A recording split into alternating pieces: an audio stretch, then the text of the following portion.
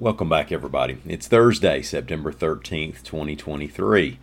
Born on this date in 1949, guitarist Ed King. Now, King wasn't born in Alabama, and he didn't play for an Alabama band, but he was the California guy who joined Lynyrd Skynyrd and created that iconic lick that opens the song Sweet Home Alabama. You might have heard it before. Today we have an update in the Dadeville birthday party mass shooting case, some lost flamingos in Alabama and even farther north, and some fancy thrifting. I'm Mike Morgan, and we're down in Alabama.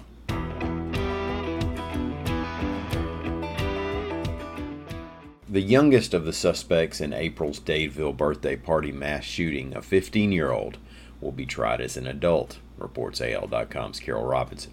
The 15-year-old is one of 6 suspects, ranging in ages from 15 to 20. They're all charged with 4 counts of reckless murder, 24 counts of first-degree assault for penetrating gunshot wounds on victims as young as 14, and 1 count of third-degree assault for a superficial gunshot wound.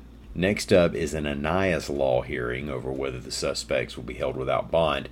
Then the case will go to the grand jury. If you've seen any pink flamingos in your neighborhood lately, it's probably one of 2 things.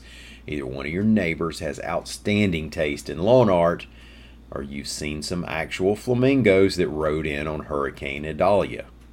AL.com's William Thornton reports that the big birds have been seen in Hale County, Alabama. NPR has reported sightings as far north as Ohio. Now, if you haven't seen the opening credits for Miami Vice, then you ought to watch Miami Vice.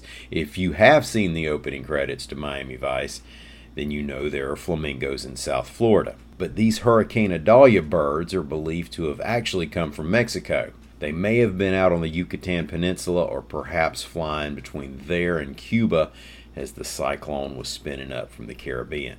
Bill talked to Alabama Audubon's Andrew Lydiard, who said if you see a flamingo, give it plenty of room, 100 yards or more.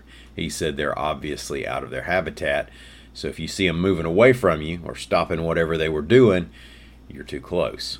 However, you can get as close as you want to the lawn art versions. Now, we may not have a Rodeo Drive, but a shopper did pick up a $6,000 Galia Le Havre wedding dress at a Birmingham Goodwill store recently, reports AL.com's William Thornton. Emily Austerhout, I hope I'm saying that right, said she paid $25 for the dress, not realizing yet what she had. She told her story in a TikTok video that now has millions of views. She said she won't be selling the dress and that she might even one day wear it for its intended purpose.